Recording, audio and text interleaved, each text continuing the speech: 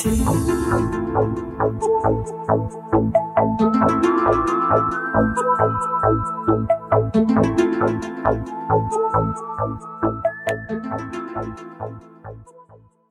everyone, and welcome back to episode 7 of That UFO podcast. My name is Andy, and it's been a really busy weekend recording shows. On Friday, I recorded and spoke with Nick Pope, and that is the episode you are tuning into right now.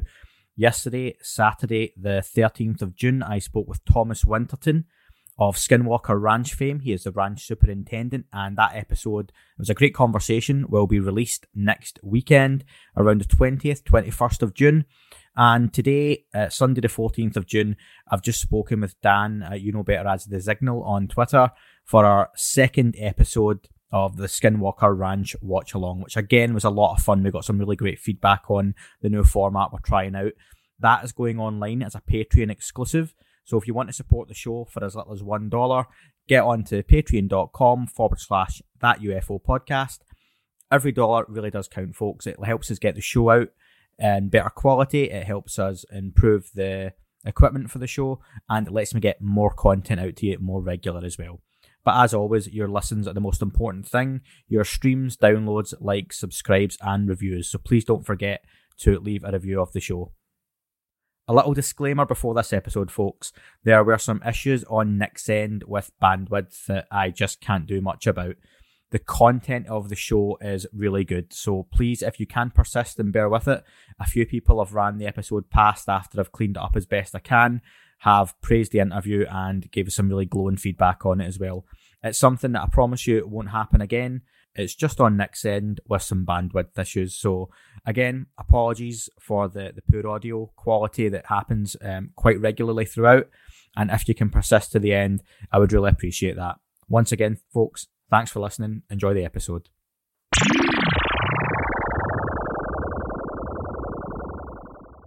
This is Andrew Hall, host of Dead Hand Radio, a podcast about the Cold War and its effects on our culture, technology, and the future. Join me, and together we'll explore this fascinating period of history and examine the incredible advancements in weapons, technology, science, and culture, and discuss how it all relates to the future of our world. My goal is to explore these topics with the audience, to learn, to educate, to entertain, and exchange ideas with those interested. Dead Hand Radio is available on all podcast platforms, or you can visit deadhandradio.com to learn more about the show. You can also hit me on Twitter at deadhandradio or email me at deadhandradio@gmail.com if you'd like to get in touch. This is Andrew Hall signing off.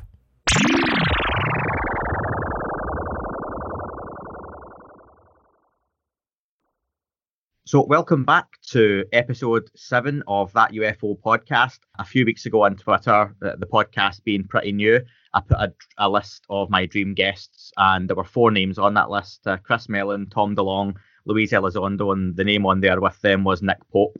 And just thanks to the sheer volume of listens and some of the great guests I've had on already, I'm very pleased to say I have Nick Pope on the line with me now. Nick, how are you doing? Very well, thank you. Nick, you are based out of Arizona, so I should be saying good morning rather than good evening it is here in the UK. I have grown up, for those who don't know, watching Nick Pope on television, on documentaries. I have read his books that I'll talk about at some point. Yeah, I remember even watching my earliest memory, Nick, was the Rendlesham Forest incident, which I'll talk about later on, back on Strange But True on Sky in the UK when I was very young. So you're someone I've kind of grown up watching on the TV. Well, yes, I have been at it for a while, I guess, and some would probably say for too long. But yeah, thinking back, I suppose my first book, Open Skies, Closed Minds, must be 25 years old by now, yes. Yeah, and some of those books are still as relevant as ever, if not more relevant in the current climate. It's been a crazy couple of years, particularly in the UFO community. And just taking you back a further 6 years, I attended one of your lectures in Berwick when you were on a short visit to the UK, if you remember doing that. Very much so. It was a very enjoyable evening. Yeah, it was great, and do you know what? That's the kind of thing. And people I was speaking to in the bar, which you were also very kind to kind of stop and speak to everyone that had attended as well. Said they'd loved it, and it'd be great to get you back over again at some point. Obviously, once lockdowns and COVID and global pandemics are cleared, so always welcome to speak to you in the UK as well. But Nick, I just want to get straight into the conversation again. So listeners will no doubt be absolutely familiar with you, your background and your story, but I never think it's too much to go back over. If you could just tell us a little bit again about your background in the UK. You've been described usually as the UK's Fox Mulder. For me personally, you're a bit about, you're more of a Luis Elizondo before Luis Elizondo was a name. And you've been dealing with the kind of UK's X-Files it's came to be commonly known as. So for listeners, can you just tell us a little bit about your background and your role in the Ministry of Defence previously? Certainly. Well, I was a civilian employee in the Ministry of Defence, and I served there for 21 years. And over the course of that 21-year career, I did, I think, about 7 or 8 different jobs at increasingly senior rank as I progressed upwards. And from 1991 through to 1994, I was posted to a division called Secretariat Air Staff, where my duties included researching and investigating the UFO phenomenon. And the brief was to see if there was anything that indicated a potential threat to the defense of the UK, or anything that suggested anything of more general defense or scientific interest. And we were limited to cases in the the UK air defense region. And we got about, I suppose, depending on the time, 200 to 300 sighting reports each year. In some subsequent years, it increased to about 700 or 800, I think. But during my tour of duty, it was 200 or 300, and we investigated them to the best of our ability. Most, of course, turned out to have conventional explanations, but some were a little bit more difficult to nail down. Of course, what for you would an investigation involve? So if a case or a sighting lands on your desk, or the phone rings as it would have been back in the early to mid 90s, what would your steps then be next? Well, the first thing, and you're quite right about the telephone, actually. Almost literally the first thing that would happen is the phone would ring and somebody would relay the details of a sighting. Now, we, in true civil service fashion, of course, we had a standard form to record a UFO sighting. But before that sounds too bureaucratic, I should say that our form was very closely based on the old United States Air Force Project Blue Book forms, and indeed our terms of reference and our methodology was almost identical to the old Project Blue Book. So the first thing we would do is essentially elicit the details of the witness's story using the form as a guide. So you'd start off literally getting the date, time, and location of the sighting, and then all the details, the description, estimation of speed, angle of elevation, recording of any sound. If we had it, of course, photos and videos would play a huge part in this. It's not so prevalent then as it is now, of course, but we did get some. And then we would do 3 different things. There were basically 3 strands to our investigation after I'd interviewed the witness. The first was radar. I mean, literally every case was copied across to colleagues in a division called Directorate Air Defense, and they were the MOD's radar experts, and we would check to see if anything unusual had been picked up on military radar systems. The second thing is we would run a whole series of other checks, cross-referencing with things that we either knew about or could find out about. So we had, for example, the NOTAMs, notices to airmen, setting out every single piece of unusual aerial activity scheduled for a particular day, whether it was a weather balloon launch, military exercise involving flares, whatever it was. We had access to all that. And we would literally run through checking commercial flight paths, military low-flying exercises, weather balloon launches, as I mentioned, satellites, meteors. We'd reach out to the Royal Observatory Greenwich on the astronomical side of this. The meteorological side of it, of course, was separate. And we would try to match the date, time, and location and description of the sighting with something we could find out about. And that's how we effectively explained, I suppose, 80% of the sightings in conventional terms. And the third and final strand, I mentioned earlier, photos and videos. If we had something like that, obviously we had access to intelligence community imagery analysis resources and capabilities, and we could use those.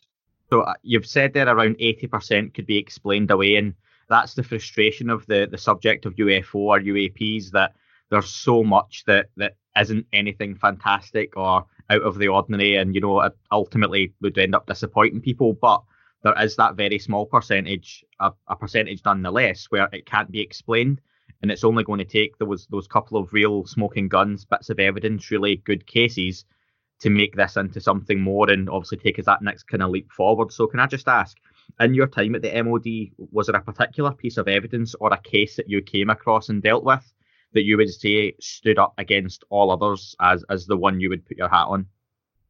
Yes, indeed. And I should just flesh out those figures, by the way, to say that during my tour of duty, but more generally, roughly speaking, it broke down 80% of cases explained as misidentifications. So aircraft, lights, bright stars and planets, satellites, all the usual things. 15% of cases, really insufficient data to make a firm assessment of what we were looking at, and 5% unknown. And absolutely, one of my favorite sound bites in all of this was that the skeptics have to be right every day. The believers only need to be right once. And you absolutely, literally do only need that one case to be the smoking gun, and you are in game-changing, paradigm-shifting territory. I suppose during my time on the UFO program, we had one incident stood out, and it's a series of sightings that took place over a period of about 6 hours in March 1993, late on the 30th, early hours 31st. And we had several dozen reports from multiple locations around the UK, quite a lot of police and military witnesses, direct overflight of at least two military bases, RAF Cosford and RAF Shawbury. And as I say, the sightings took place over a series of about 6 hours. The first sighting, as far as I recollect, took place at about 8:30 on the evening of March 30th. And there was a scoutmaster, I believe it was, with a kind of troop of scouts. And they all saw this thing. And the description that we got was, imagine two Concorde aircraft pasted together and flying side by side. So that was somewhat bizarre. And then the final report of the day was at 2:40 the following morning, so about just over 6 hours later. And that was the meteorological officer at RAF Shawbury, who described a vast triangular-shaped craft about 200 feet above the ground, emitting a low-frequency humming sound that he said was quite unpleasant. One could feel it as well as hear it. And he saw a pencil-thin beam of light firing down at the ground as if it was looking for something. He said the light retracted, and suddenly, from a speed of maybe no more than 30 or 40 miles an hour, this object accelerated away to the horizon at high Mach speed.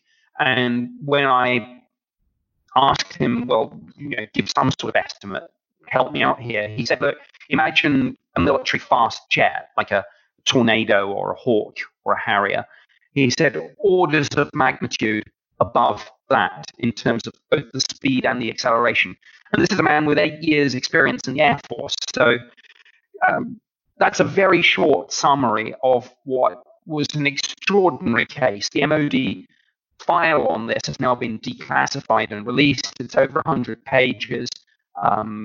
All this is now out there, or most of it, I think, in the public domain. And interestingly, it was 3 years to the very night after that very famous wave of sightings in Belgium where they scrambled two F-16s to try and intercept a UFO. So that was interesting. Wow. So what really stands out to me there is, again, you've got multiple witnesses, but then you've got someone with a military background, which is always one that really hits the nail on the head for me as credibility goes. And that's something I talked about with MJ Banias a few nights ago, was credibility. So, and they're talking about orders of magnitude at the speed this thing has flown off at. So that straight away strikes a chord, talking about the Tic Tac incident, which is obviously extremely prevalent in the last few years. And I'm sure, and I've seen many of them, you've done countless interviews over, including recently on like the Basement Office show that I recommend anyone checks out. That's something I've got really into recently. Was there ever a moment within the MOD where you felt you came close, or you approached something like we've had the last couple of years with the US Navy and Department of Defense coming out and stating they have unidentified vehicles incursioning in their airspace and, you know, close to leaking anything or releasing any footage like that? Well, all our releases were controlled releases. I mean, I don't think I can recall an incident where anyone in the Ministry of Defense has leaked any UFO information.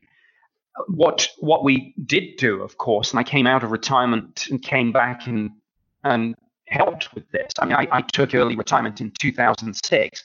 In May of 2008, we released the first batch of declassified UFO files. And in fact, the final 3 files were only released just last year. So, I mean, it took, nearly 11 years to do this, and involved the declassification and release of about 60,000 pages of documents. But just going back to the question, was there anything similar? Yes, on this March 1993 incident, my head of division, who was very skeptical, wrote to the assistant chief of the air staff, and this document has been declassified. It's in the public domain.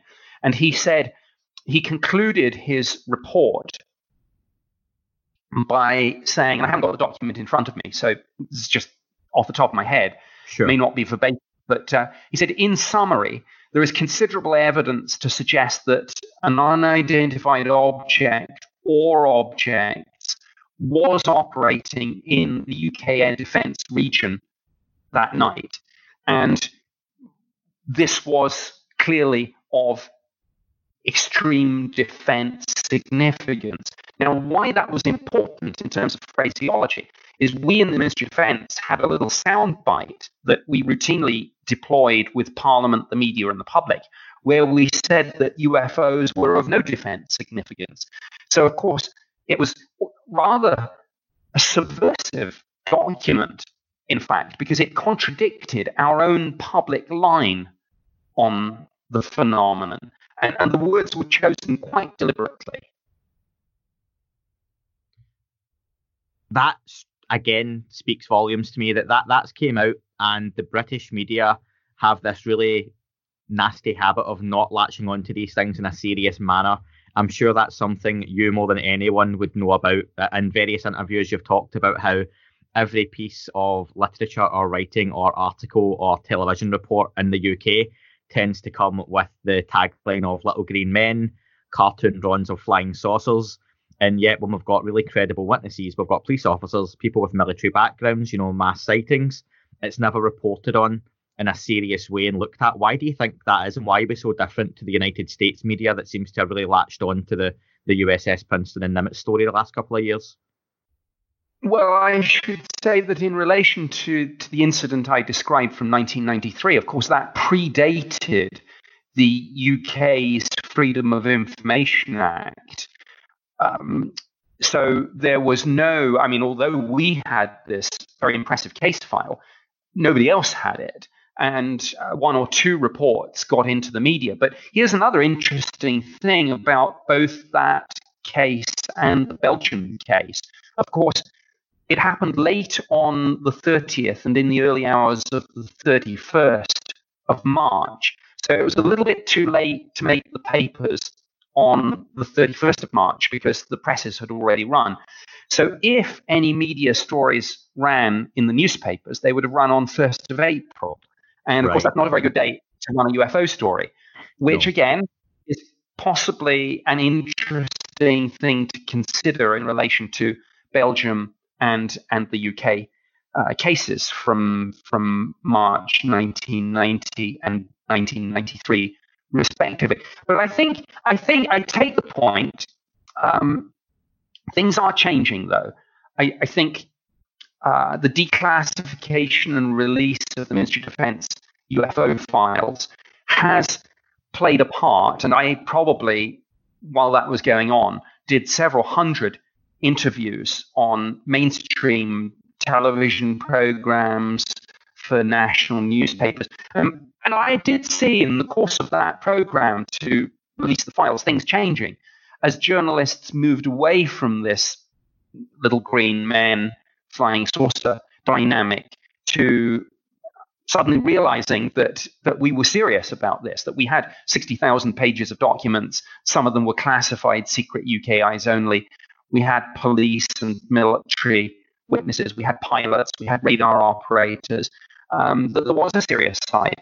And of course, my preference in terms of newspapers, I work as a broadcaster and journalist myself. My preference is always to be not necessarily quoted in these articles, though I am, but to actually write them myself. And in that way, you have a much better idea, much better chance of steering the narrative. And whether I'm writing for the New York Times or the New York Post in the States, or the Times or the Guardian or whoever it is in the UK, I always try to do that, and I always try to play up the serious side of this, the important defense, air safety, and national security issues that result from this, whatever we think we're dealing with.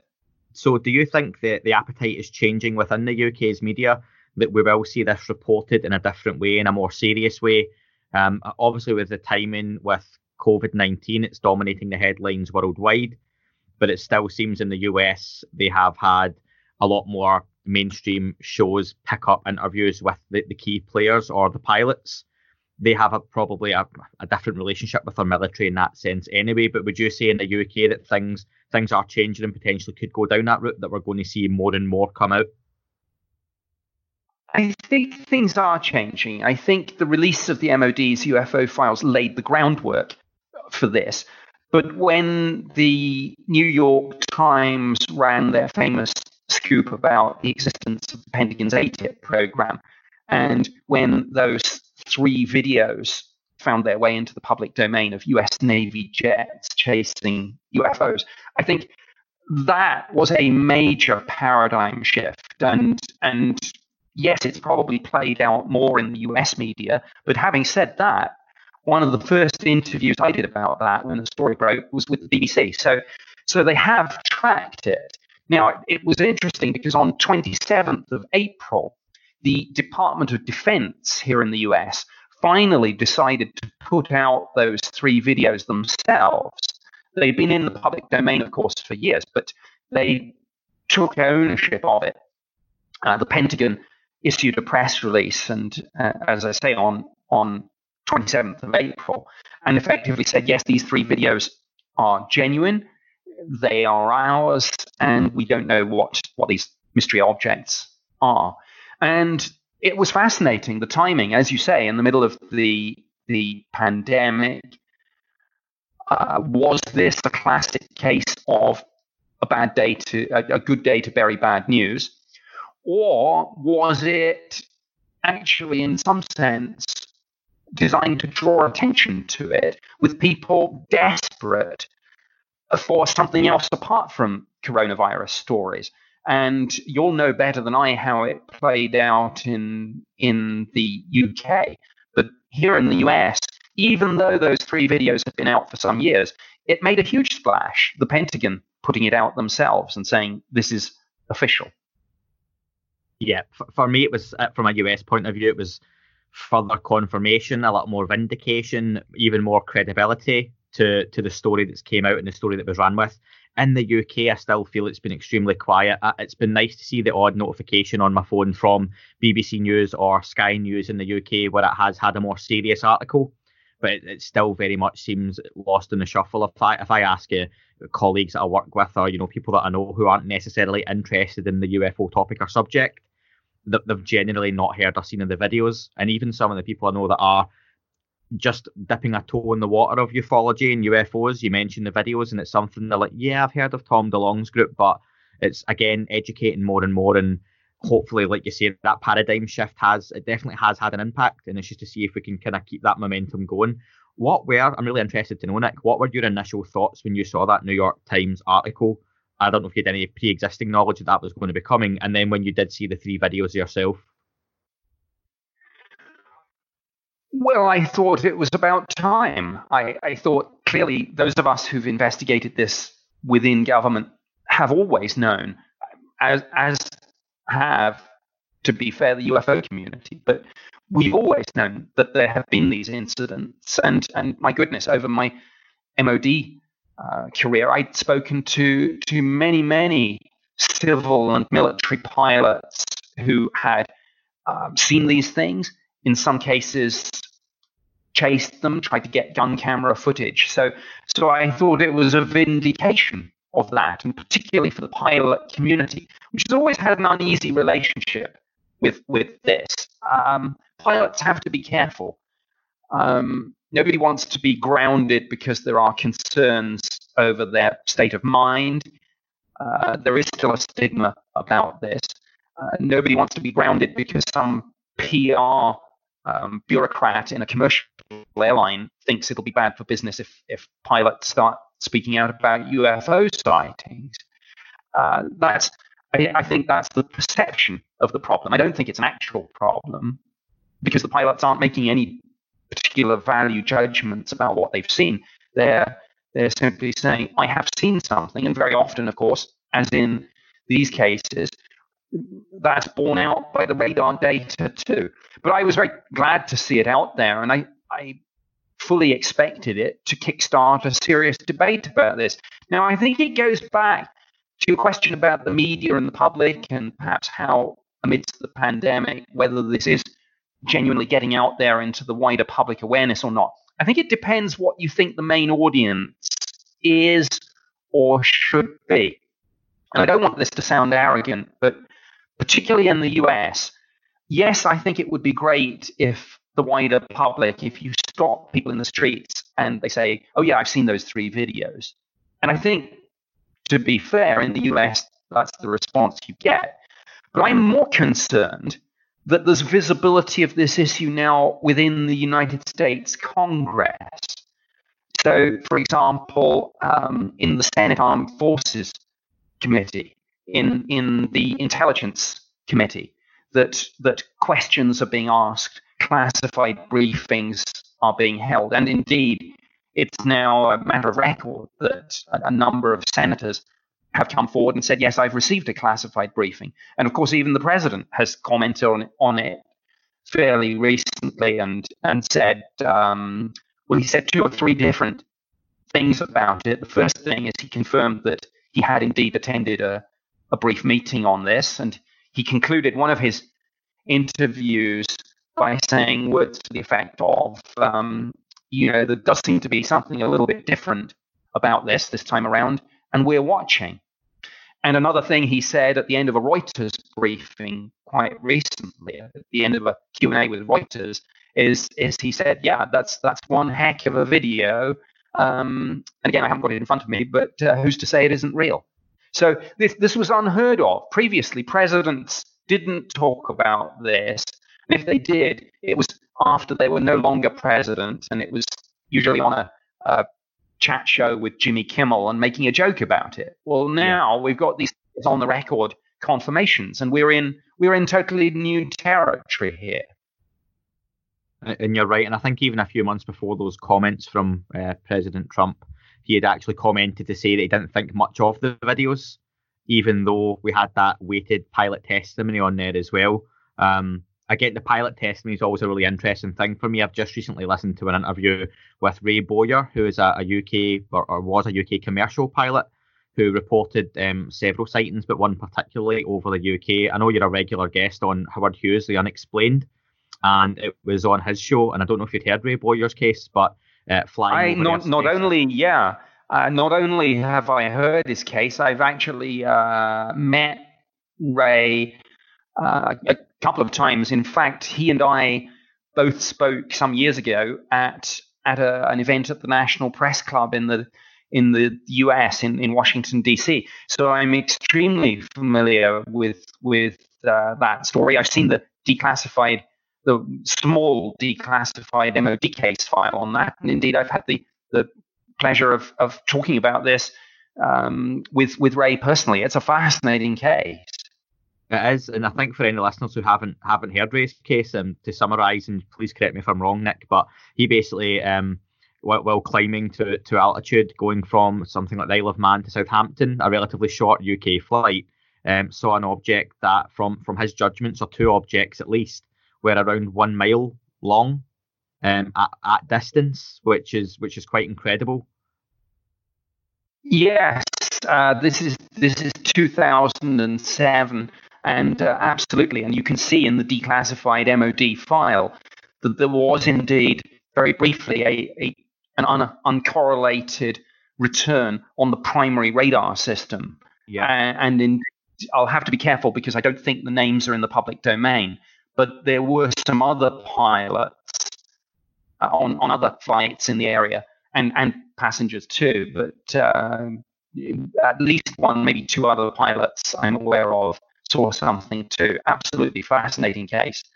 Yeah, and Ray made that same point you've just made about being a pilot at the time, that there was a stigma attached to these kind of reports, and that the report was filed, but just due to time constraints, he basically got off a flight, asked anyone on the flight who had also seen it if they wanted to report it, ran into his office, and a very British thing, he grabbed a cup of tea because he was so shaken by the incident, and then hopped back on his next flight hoping to see it again, which he of course didn't, and it was gone from radar as well.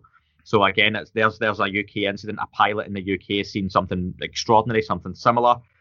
Again, it's just another one of those kind of paperweights on the desk, isn't it, in the file caseload. But we've talked a lot about it. Is let me just say, though, of course, it's an interesting contrast between Ray Bowyer's sighting and what happened just a year before in the United States with the Chicago O'Hare UFO sighting. And in that instant, the airline concerned absolutely clamped down savagely on their people. Many number of pilots and ramp personnel and other airport personnel had seen this, and the particular U.S. airline concerned effectively put a gag order down. And I don't know whether they articulated it in these terms, but it was pretty clear that speaking out about this would not be career enhancing, to say the least.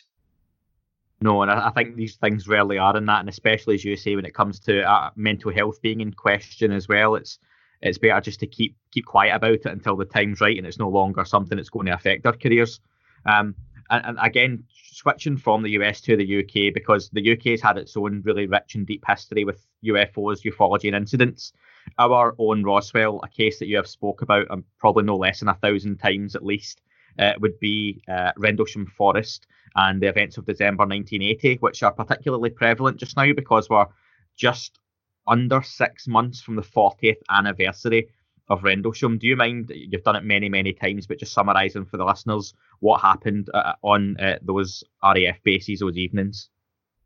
Sure thing. So we are December 1980, two United States Air Force bases on British soil, Bentwaters and Woodbridge. And over 3 consecutive nights, there are UFO sightings. On at least one occasion, very briefly tracked on radar. On the first night, some of the personnel think that there is an aircraft crash. They go out into the forest and they find essentially a landed UFO. And there's some physical trace evidence there afterwards, after this thing takes off again. And when they subsequently conduct a forensic analysis of the landing site, they find fresh indentations in the hard, frozen ground where they estimate an object weighing several tons briefly landed. Burn marks, scorch marks on some of the trees surrounding this particular clearing, and radioactivity levels which the MOD's defense intelligence staff describe as seeming to be, quote, significantly higher than the average background. Again, direct quote from the MOD case file. There's activity on the second night, and then on the third night again. And on the third night, the deputy base commander, Lieutenant Colonel Charles Holt, is told that the UFO has returned. And he, being a skeptic and thinking that the whole thing is beginning to adversely impact the primary mission, he goes out with a team of men to, as he put it, debunk this nonsense. He's not able to debunk it because he becomes a witness himself. And he and his team see the UFO, not on the ground this time, but in the sky, performing erratic maneuvers. And again, rather like the Cosford incident, firing a pencil-thin beam of light, which at one point hits the ground directly in front of them. And he has subsequently said in relation to that, was this a weapon? Was this a warning? Was this communication? What was it? And he doesn't know. And so that, in a nutshell, is the case. Dozens and dozens of on-the-record military witnesses, dozens of declassified documents from both the United States and the United Kingdom. I teamed up some years ago with two of the main witnesses, John Burroughs and Jim Penniston, and we wrote a book called Encounter in Rendlesham Forest, which, so far as I am aware, is the only book, the manuscript of which had to have security clearance before it could be published from both the United States and the United Kingdom government. You have stolen my thunder, Nick. I had that directly in my notes, that it was the only book that needed clearance from the US and the UK, but that fact itself, I think, speaks volumes for the case. Well, I think we wanted to be, look, all of us who've been involved with this, and you mentioned Lou Elizondo, and we can probably get onto him a little later if you like, but I think all of us who've come across this subject from within, whether it's government, the military, the intelligence community, we know where the line is. None of us would ever characterize ourselves as whistleblowers. I think all of us, firstly, we're well aware of penalties for leaking classified information. And secondly, we wouldn't be so arrogant as to do that. I think so many times I see people I'm not talking about UFOs, I'm talking of other issues here, say, the public has a right to know this. And they see some document and they get all high and mighty about it and they leak it. And not only is that a serious criminal offense, but it can seriously compromise defense and national security, sometimes putting lives at risk. And it's all too easy for someone to say, the public have a right to know, without realizing, and I've seen this in relation to, for example, Iraq or Afghanistan war-related documents. People put these things out because they think it's a public interest thing. And they seem to forget that when they say, the American people have a right to know, that the moment you put it out like that, the Russians see it, the Chinese see it, ISIS sees it, Iran, North Korea, whoever it might be. And 99 times out of 100, the person leaking information isn't qualified to do the risk assessment as to what the consequences would be. So none of us who've come across classified information, whether it's about Iraq or UFOs or nuclear issues, none of us who are being responsible would do that. And John Burroughs, Jim Penniston, and I absolutely wanted to do the right thing. We pretty much knew where the line was anyway, but we wanted to be certain. And I know some people, it's not popular. Some people in the UFO community say, oh, this is, you're just towing the party line on this. Well, yeah, I make no apologies for that. And neither you should. Something I've talked about on this show, as new as it is I like to be very objective about the subject. I think the facts that are out there regarding the subject as a whole are fascinating enough without having to add more to it that might not necessarily be true or credible. When you talk about the pencil thin beam of light hitting the ground, I appreciate what you're saying about, obviously Secrets Acts and whistleblowing. There's been persisting rumours that that's because there were potentially nuclear weapons based there, and potentially the craft itself was scanning for those. We know that there's a long line of UFO and UAPs turning on and off nuclear weapons throughout various different countries. Is that something that you've came across quite a lot in your time looking at different documents or different cases? Yes, I think on nuclear issues, I really should not offer any particular comments. I've had this question come up a number of times, and one time, in fact, a TV production company came to me and said, look, we'd like to do an interview about UFO issues involving nuclear weapons. And I said, not only is the usual policy to neither confirm nor deny the presence of nuclear weapons at any location at any particular time, but also, just generally not commenting on nuclear issues at all. So we ended up with an interesting solution to that problem.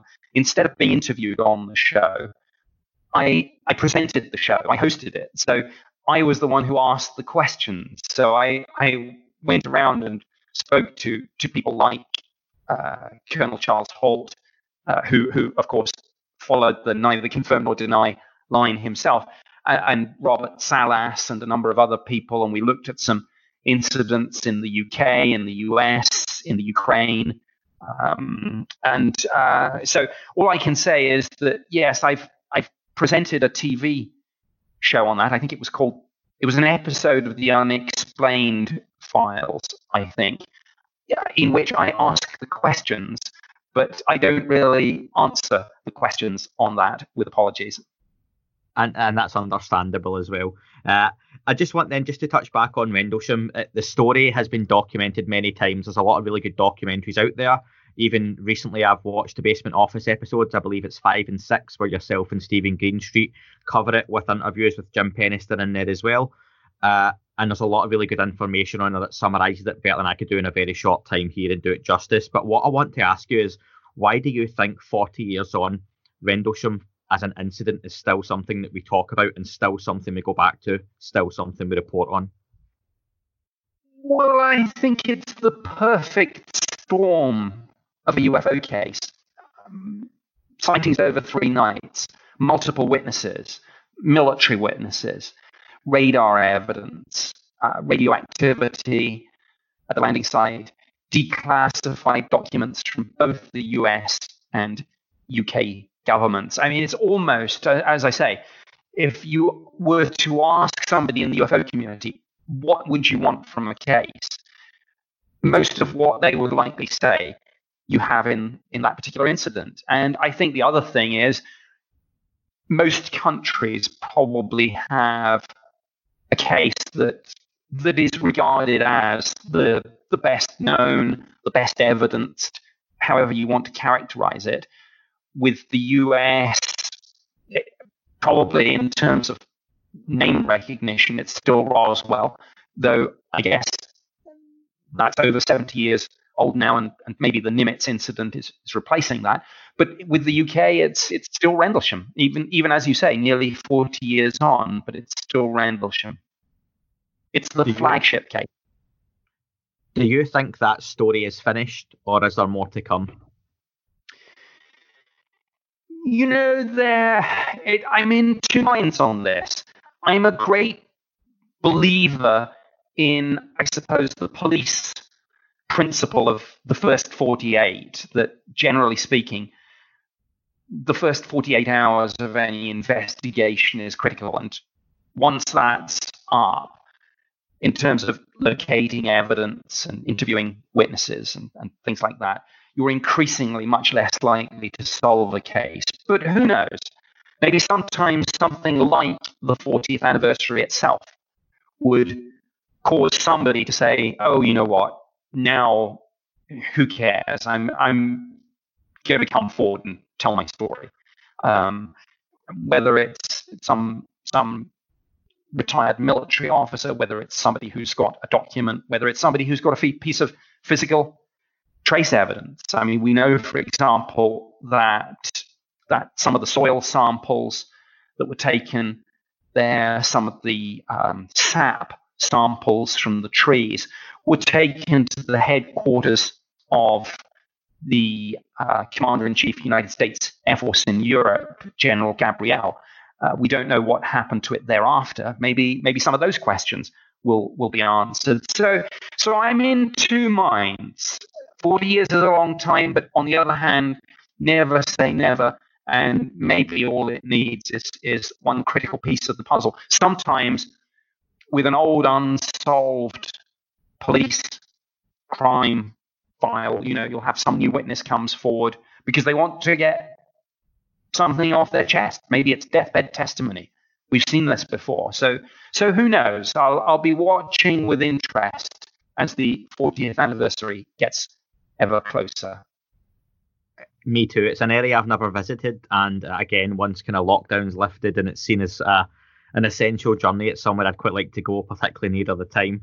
I just want to ask you a couple more parts on that before we round off this section. So recently, the British author Nick Redfern was on, again, several shows talking about a new book where he is discussing a theory, and I know this is something I've seen you comment on, but I just wanted your comments on it for just now, that the incident in Rendlesham was British military operation using hallucinogenics on United States soldiers. I take it that's something you disagree with. Well, I have to say, first of all, I suppose 6 years ago, John Burroughs, Jim Penniston, and I did explore those theories in our book on this. And I can't remember, I haven't got it in front of me, whether I think it's chapter 7 or chapter 9. But we do look into ideas about holograms, holographic projections using the so-called ghost gun. People have heard all these stories, I'm sure, about Project Bluebeam, the idea of faking an alien invasion or the second coming or anything using this so-called ghost gun. We looked into some of that. We looked into the suggestion of hallucinogenic drugs. We looked into the suggestion of some sort of blind test on the guard force to see how they would react. And for a number of reasons, we discounted those theories. I don't think the tech was there in December 1980 to do half of the things that are maybe suggested. That's before we get into any of the legal and diplomatic incidents, the NATO Status of Forces Act, military regulations about what you can and can't do with your own people. I think for a number of reasons, shall we say, it's highly, highly unlikely. And ironically, it falls foul of the principle of Occam's razor. I mean, it's almost, the simplest solution is often the correct one, the principle of parsimony. And to compile some sort of convoluted narrative involving holographic projections and hallucinogenic drugs and arguably illegal tests on your own people, it stretches, for me, credulity beyond breaking point, I'm afraid. And that's a good answer. I appreciate that. I just want to ask something you said recently was that the United States government even if they aren't sure on what this phenomena is, would have a best current assessment, I believe was your wording. Do you have your own best current assessment, or if I have to word it crudely, a sort of best guess as to what is going on regards Tic Tac incidents, Rendlesham Forest, very carefully not discussed aliens and whatnot, because it could be so many different things. But do you have your own best summation that you think it might be? I really don't, because of course I don't have access to the data that the United States government has on this. But for those listeners not familiar with this concept of the best current assessment, I mean, in relation to the Tic Tac incident, I ran through, and others have their own lists, of course, an itemized list of possible explanations for these US Navy sightings. I mean, what are we looking at in these 3 videos? And I won't give the full list, maybe, but I mean, essentially speaking, we're talking about, could it be our own technology, some secret prototype aircraft, missile, or drone being blind tested against the fleet? Could it be a foreign power, Russia or China, perhaps?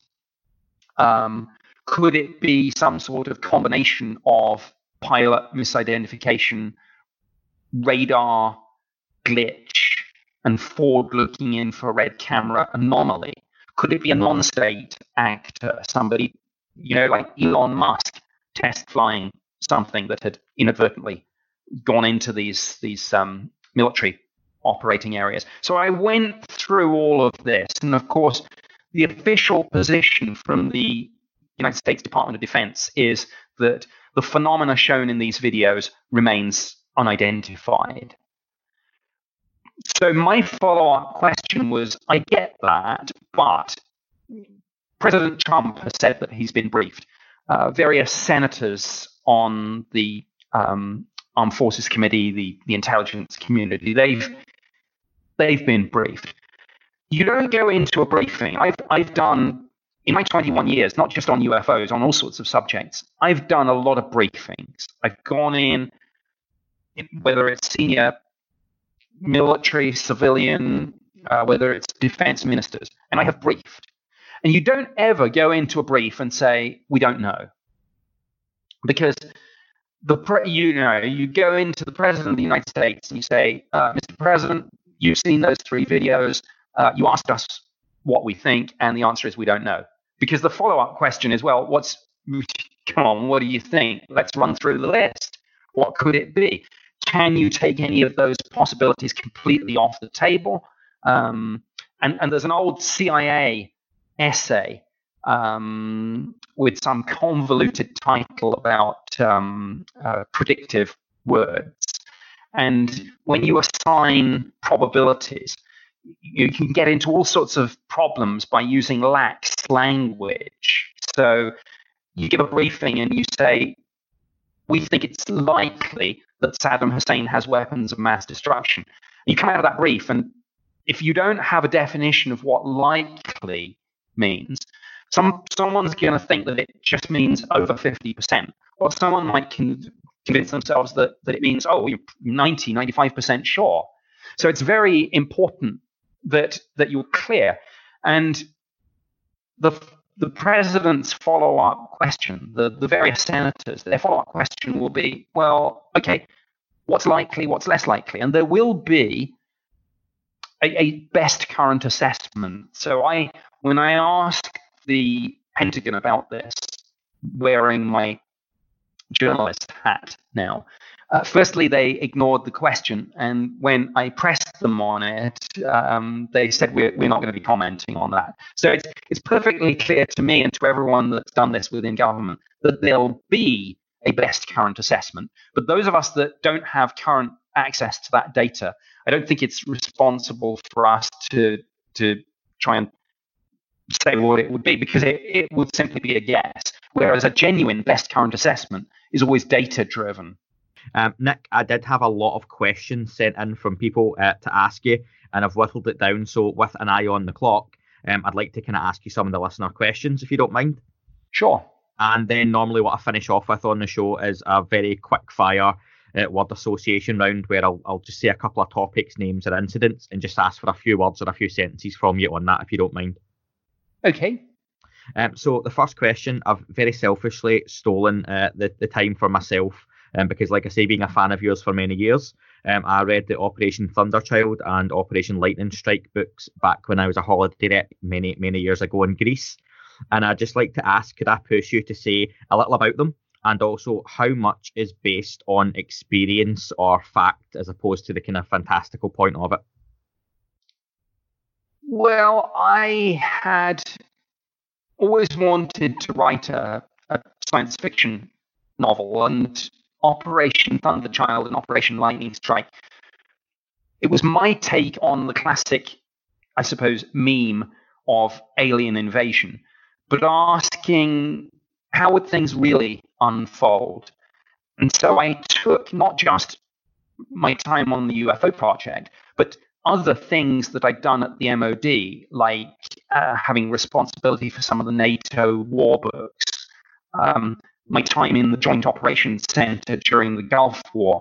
And in terms of what I wanted to do was kind of bring that realism in terms of political decision-making, military hardware, rules of engagement, where they can be discussed, which is not often, et cetera, et cetera. And again, those are the only two sci-fi novels I'm aware of that needed security clearance from the Ministry of Defense for the same sorts of reasons, because I was getting into policy and procedures that could be read across from very often from alien invasion into just Russia or China, I guess. So I had some fun with those novels, but absolutely very much wanted to ground them in fact with regards to politics and the military. And indeed, I think they're going to be reissued maybe fairly shortly, and we'll see if we can get them made into a film or a TV miniseries or something. So I enjoyed that. But yeah, there's some real information in there too. But people shouldn't read too much into that. No, we're not about to be invaded by aliens. I'm not trying to secretly tell people that. I just wanted to have a go at writing realistic science fiction. And it is, and they are both a fantastic read. I actually read them the wrong way around because I found Lightning Strike in a bookshelf in Greece when it was towards the end of a season, and I read it in a couple of days. And then when I got back home, I was meant to get it, and my girlfriend, now wife, bought me that for my birthday a few years ago. So it's something in the future at an expo I'd love to get signed off you when I get a chance to meet you again. But yeah, I would recommend anyone goes out to buy those. So check on Amazon, check online.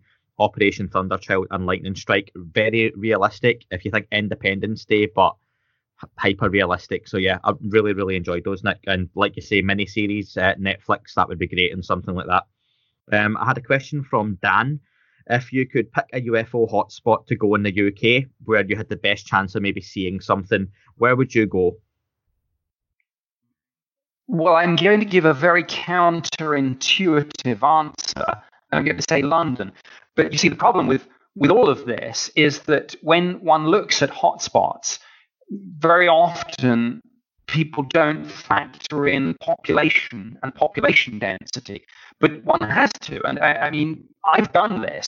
One time I asked one of the administrative support staff to go back through, I think we just did 3 or 4 years of UFO sightings, literally get some blank maps of the UK, go through the sighting report files, and do an X marks the spot. And we ended up with what looked suspiciously like a population density map of the UK. But in a sense, it makes sense, because if there is something strange to be seen in the sky, if you're in a location, London, with 8-10 million people, however you do the count, you're more likely to have people see it. Now, what those figures don't also take account of is qualitative filtering. So, for example, there will be an awful lot of sightings there that are just aircraft on approach to Heathrow, or they will be the Goodyear blimp over Wembley Stadium or whatever it is. But the questions about hotspots and statistics are absolutely fraught with those sorts of problems because of all the confounds like population density, population size, qualitative filtering, and indeed the media. Sometimes you can get a media-created hotspot. So what happens is a sighting gets reported in a local paper, and the journalist finishes up the story by saying, "Did you see the UFO? Have you had a sighting? Contact our news desk." And that then smokes out reports that otherwise wouldn't have been made public because people would have not come forward, didn't know who to call, wouldn't want to risk fearing ridicule. But once somebody breaks cover, it's, oh, all right, yeah, it's okay. I'll tell my story. So you get these media-created hotspots. Very long, complicated answer, I know, but the short answer is London. Fantastic, thanks. Dan also asked a much shorter question as well. Tea or coffee? Coffee. Coffee. Thanks, Nick. And thanks, Dan, for that. Jamie asked, do you have any thoughts on the fast radio burst signals that are currently being collected, recorded, and analysed? I suppose Occam's razor suggests that we're looking at some sort of celestial phenomena. That just as originally, if you look at the history of, I suppose, pulsars, astronomers originally thought that they were artificial because they repeated at a fixed point. But we now know that it's to do with fast rotation of quasi-stellar objects and such like. So Occam's razor suggests some sort of celestial cosmological explanation, but let's keep an eye on this. Absolutely, if there's anything, any pattern in this, I mean, one gets the, I suppose, debate about, is the first thing that you're going to pick up just going to be a beacon?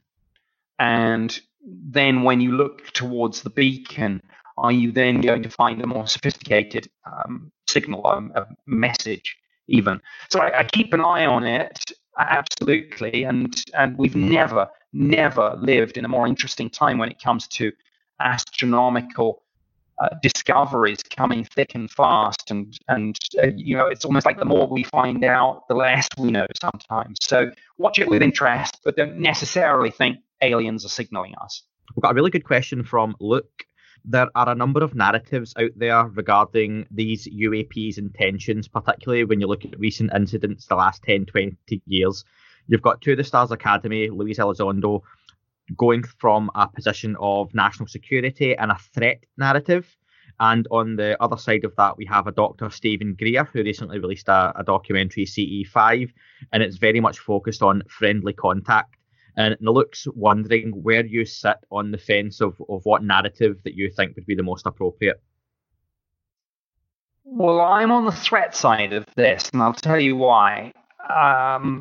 In military terms, a threat is defined as capability times intent.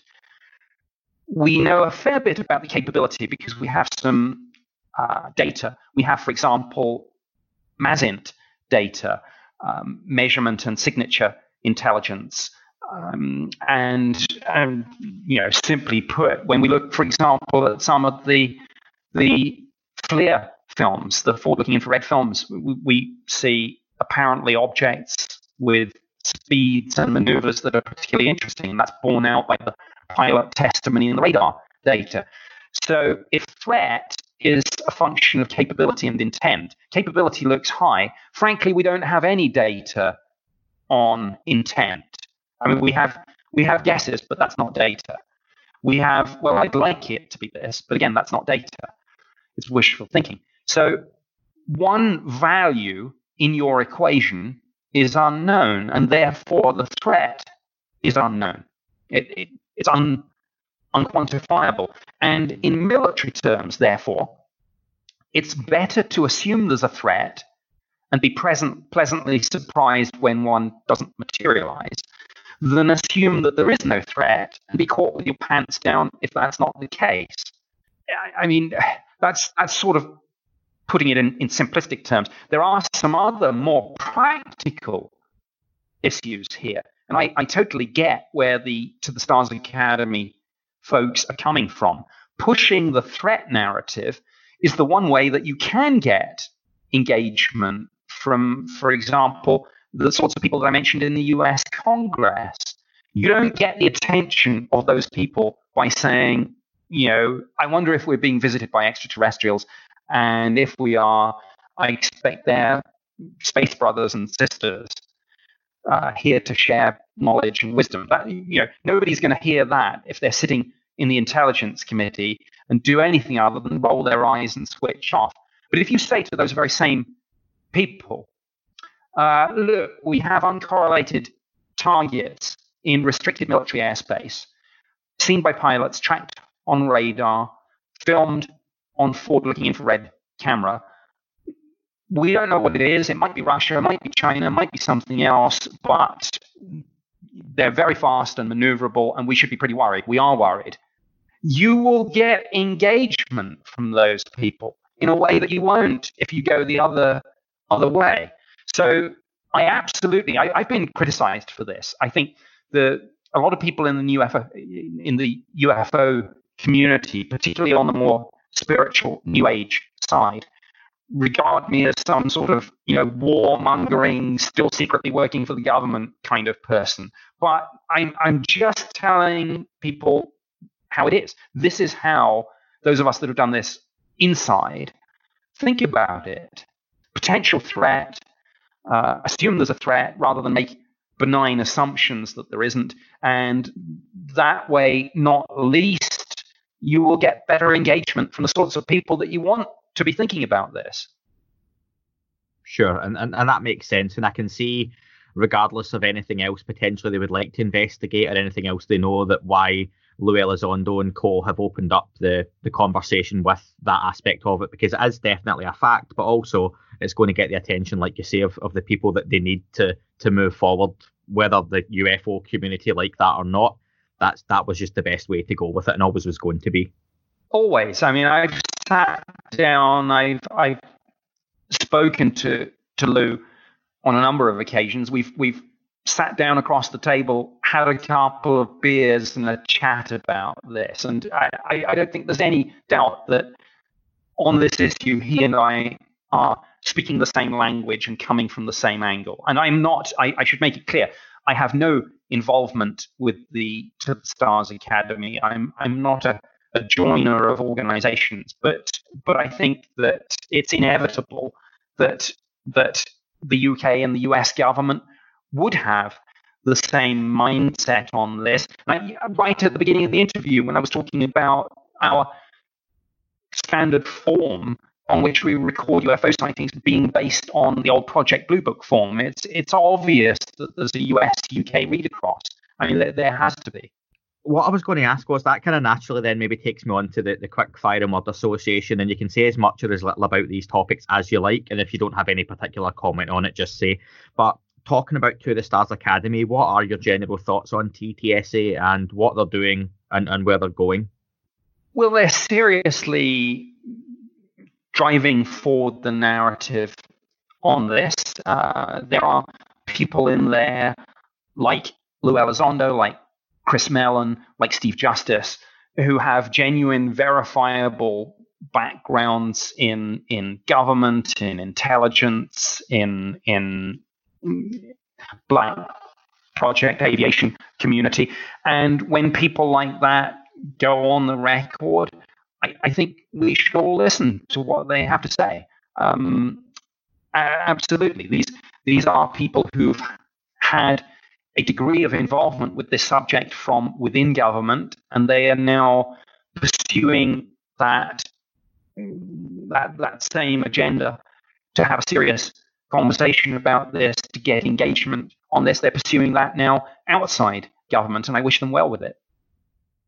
I would say, Nick, someone like yourself in the 90s and 2000s, and it's something you continue to do, you've definitely helped open the door on the topic to get it more into the mainstream, into the media, with helping declassifying documents. Do you think, well, TTSA have definitely opened the door a little bit more? Do you think they're the people to drive this forward and open it even further? Yes, absolutely. And in conjunction with that, we have journalists like Brian Bender at Politico, Leslie Kane, who's written about this for the New York Times, with Ralph Blumenthal and Helene Cooper. We have Tim McMillan writing for Popular Mechanics.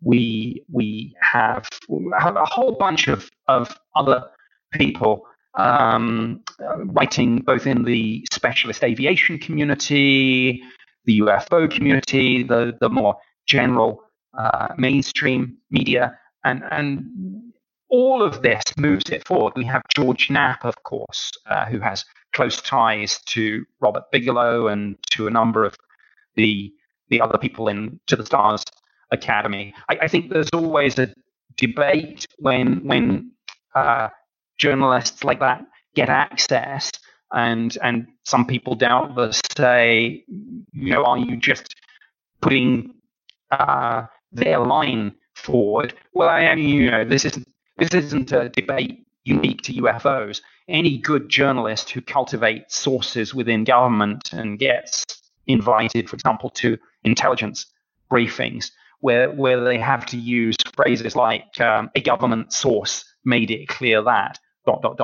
It's a difficult journalistic line to tread, but a lot of these people are doing superb work out there. And yes, of course, there are still some unanswered questions about all this, about what we're dealing with, about what the agendas of some of these organizations and individuals might be.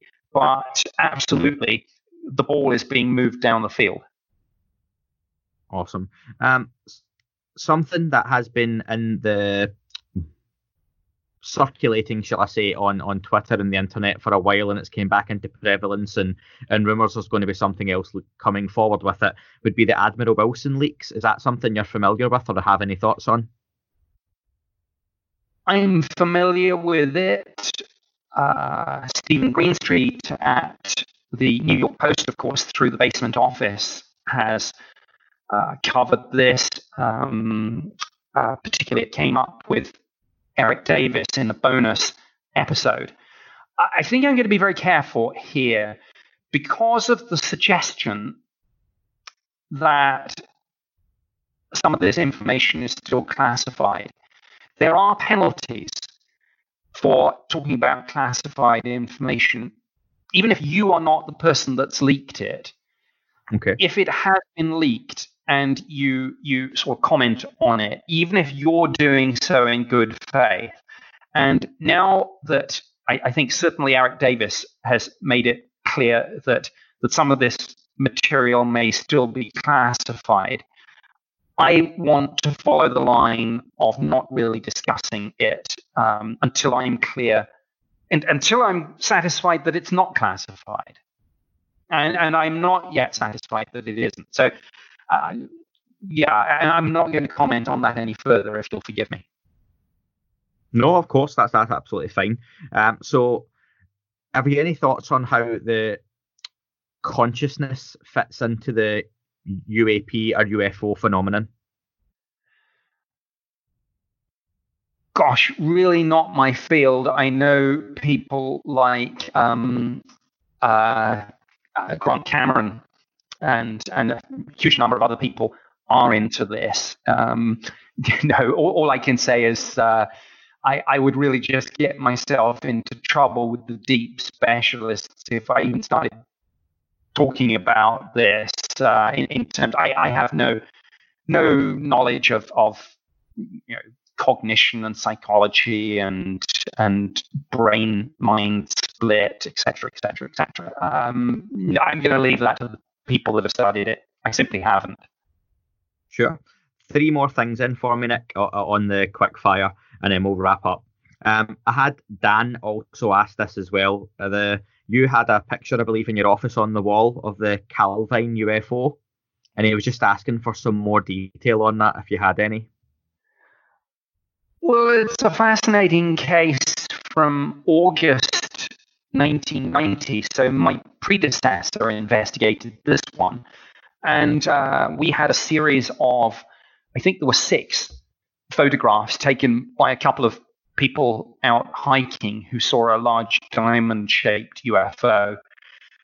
I had a blown-up, poster-sized copy of the best photo on my office wall for many years. My opposite number in the Defense Intelligence staff, I think, had the same thing. When the Ministry of Defense UFO files were declassified and released, I thought, oh, good, people will get to see this photograph. And all that came out was a couple of very poor quality black and white photocopies of an old line drawing of one of the photos, which looks almost cartoonish. Now, a line drawing is something that's used in imagery analysis for all sorts of complex technical reasons I won't go into. But suffice to say, the original photos, the Ministry of Defence's official position is that they cannot be located. I hope they will turn up at some stage. Because the Ministry of Defense had declassified the file, because they'd released the line drawing photocopy, for a TV show, I teamed up with a graphic artist in LA. And from that, and from my recollection, because of course for 2 or 3 years I was sitting watching this, looking at this thing on the wall every day, sitting in the office, we recreated it. And so there is a particular recreation out there which is exceptional. I mean, when I looked at what the guy had done, I was like, that's it. Where the original has gone, I don't know. Whether it will ever resurface, I don't know. It's a very complex case for a number of reasons. But yeah, that's about all I can say, I think. Would you say you got any particular feeling looking at that photo of a potential UFO than any other that could be digitally enhanced or faked or altered or even potentially genuine? Was there something about it that did make you think, that there's something to this? Well, I think rather like the Tic Tac, and bear in mind, I was looking at this after the investigation, which had included what was then called JARIC, Joint Aerial Reconnaissance and Intelligence Center, now part of, goodness, I can't even remember what they've retitled to, the Defense Imagery Center or something like that, I think. But essentially, intelligence community imagery analysis resources and capabilities.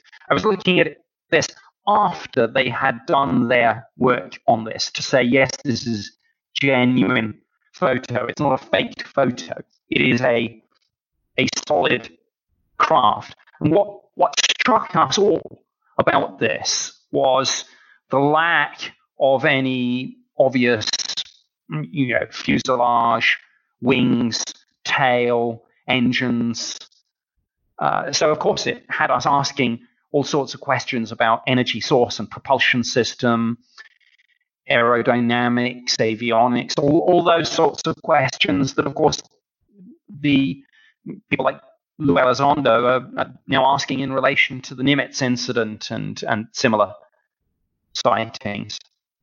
Absolutely. So it's always drawing those parallels, even going back 20, 30 years. So that's really good to hear, that kind of consistency. Yes, we want to know, how does it fly? How does something that apparent size, and I'm not sure I can actually say, because I can't remember if this is classified or not, so I better not, how can something that size and apparent shape, how does it fly? What is its maximum speed and acceleration? Are we looking at our own technology, some deep black project that even those of us in the department can't get access to. Well, one would hope that someone would simply have picked up the phone and said, one of ours can't tell you any details, but please don't pursue this any further. As I say, it was my predecessor, so I can't speak with 100% authority, but I don't think that happened, which is interesting. But as I say, is it our own tech? Is it Russia? Is it China? Or is it from somewhere rather further afield? We didn't know. And I wasn't happy that we didn't apparently have an answer to that question. And that's nice to hear. Even you get frustrated with these things as well, which I'm sure you have done many, many times in the roles that you've been in.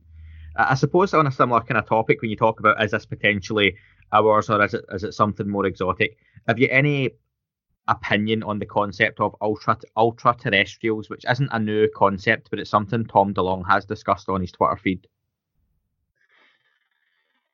Yes, I mean, this is, I suppose, simply put, the idea that there are other intelligences, perhaps indigenous to planet Earth, that are not Homo sapiens sapiens.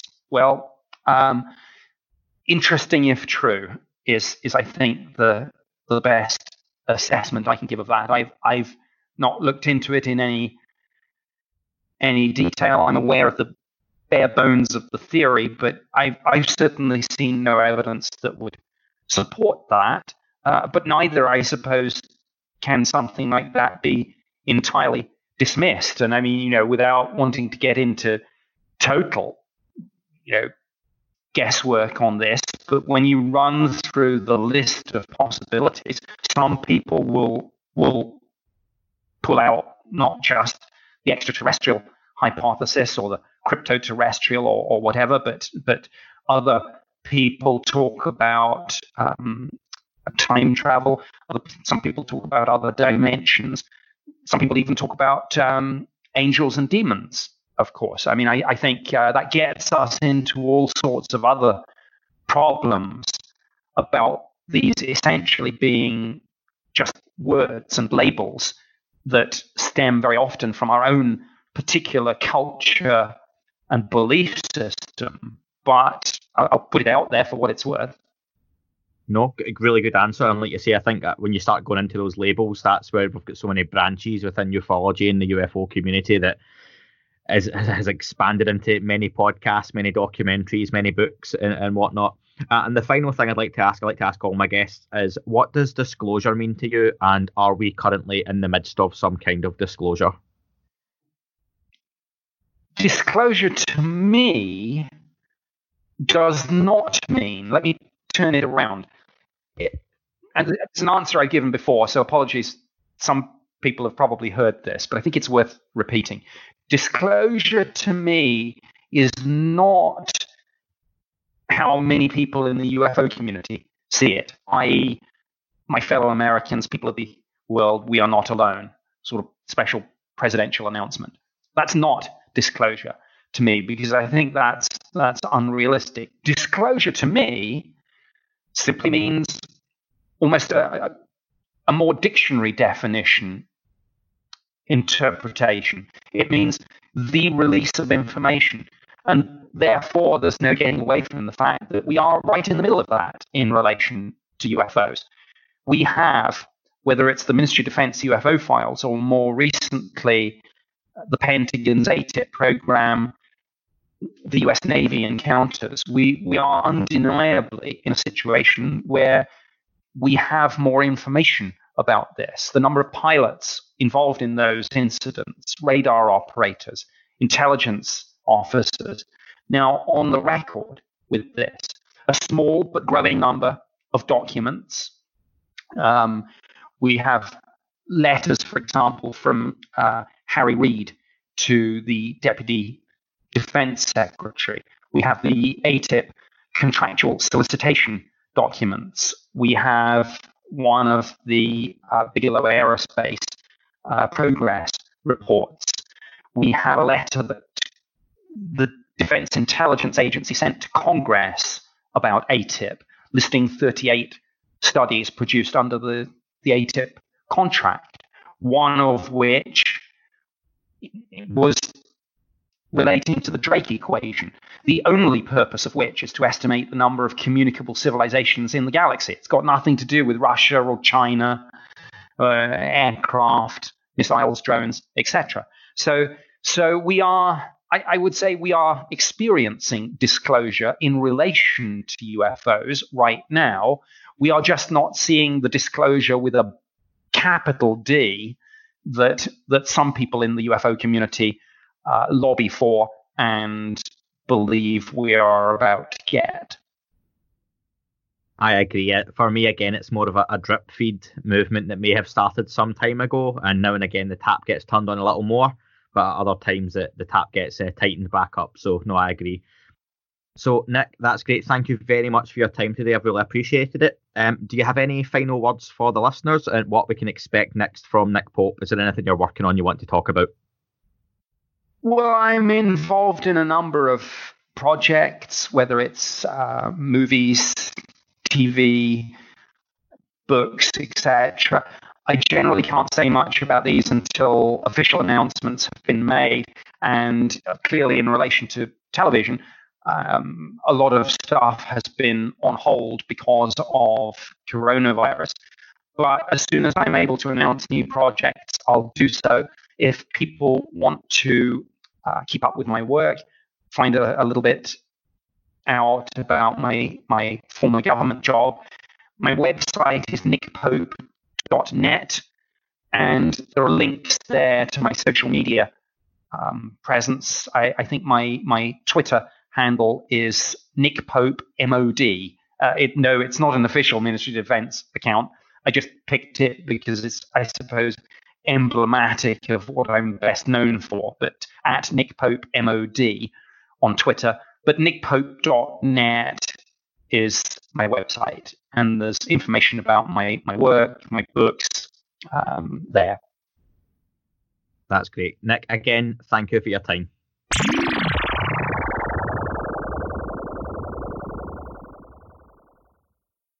Folks, if you've made it this far, that was Nick Pope, and I hope you really enjoyed the content of what we discussed.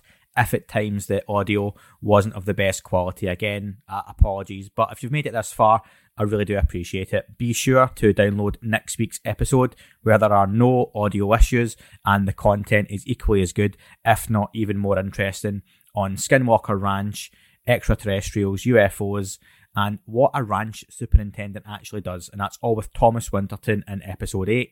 There's a lot more guests coming up over the next few weeks. Still one or two I can't confirm for reasons I've been asked not to at the minute, but there's some really exciting content coming in the future, folks. Again, follow me on Twitter at UFOUAPAM. Follow on Facebook at That UFO Podcast. And on the Instagram, again, that is something we're going to be doing more and more of, getting involved on Instagram as well. So folks, it's been great. Thank you very much for listening. And as always, please keep reviewing, subscribing and liking the show. Remember, keep looking up. You never know what you might see.